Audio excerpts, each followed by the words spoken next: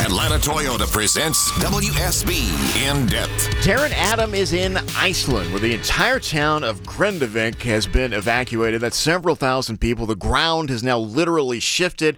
Major volcanic eruption appears imminent. You cannot rush Mother Nature, though, of course, Darren, and we've been saying imminent for several days now. Yeah. Are people complacent, or are you just like on so much pins and needles you can't eat or sleep? Well, I think people in Grindavik, or at least the residents of Grindavik who have been evacuated, of course, nearly a week ago now, are exhausted by waiting to find out what is going to happen. Because in very many ways, the best thing that can happen is that there is an eruption, particularly to the north side of this long magma intrusion, this 15-kilometer underground passage that is full of magma. If that erupts to the very north of that, which is as far away from the town as it can be, then that will actually provide some certainty, and you might find that people will be able to return to their homes and will want to return to their homes. Because if this doesn't erupt, imagine going back to your home in Grindavik, which is the town on the south coast that's been evacuated, where part of this magma channel runs underneath the town.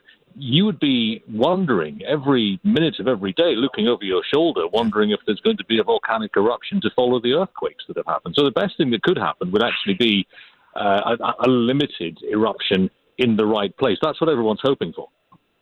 How's it like waiting for this? Are you worried about it, fascinated, interested that it's getting so much attention? You know, where does this rank on the pantheon? This happens every now and again, but this could be a big one.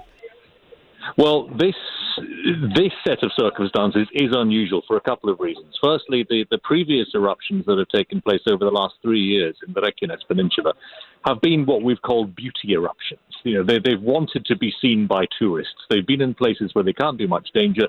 They've been in places that people can get to reasonably easily. They've been in places that tourists can fly over in helicopters if they've got the money.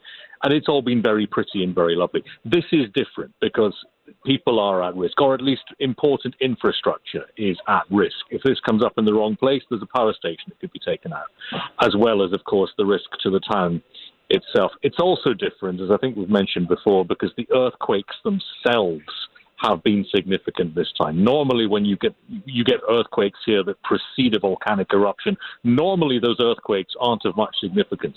As you said in the introduction, they're very significant this time because the ground has split in the town of Grindavik, and there's a lot of earthquake damage in the town. So there are two big differences this time to what we've seen in previous, apparently similar circumstances. It's worth just saying as well, though, that outside of the danger zone, outside of Grindavik and the part of the southwest that is covered by this level of emergency, life is carrying on absolutely as normal. I'm sitting talking to you in the capital, in Reykjavik. We are at precisely no risk whatsoever from this. The vast majority of Iceland is at no risk whatever. Everyone's sympathy, of course, is with the people from Grindavik who've been evacuated, without question. But it's really important to say that Iceland is open. Iceland is getting on with life as normal. And if you're outside of this danger zone, you are watching and waiting, not out of any fear for your own safety, but with a very great deal of sympathy for those who will be affected. All right, Darren Adam live from Iceland. Thank you very much, sir, for your time this morning. It's 8:16.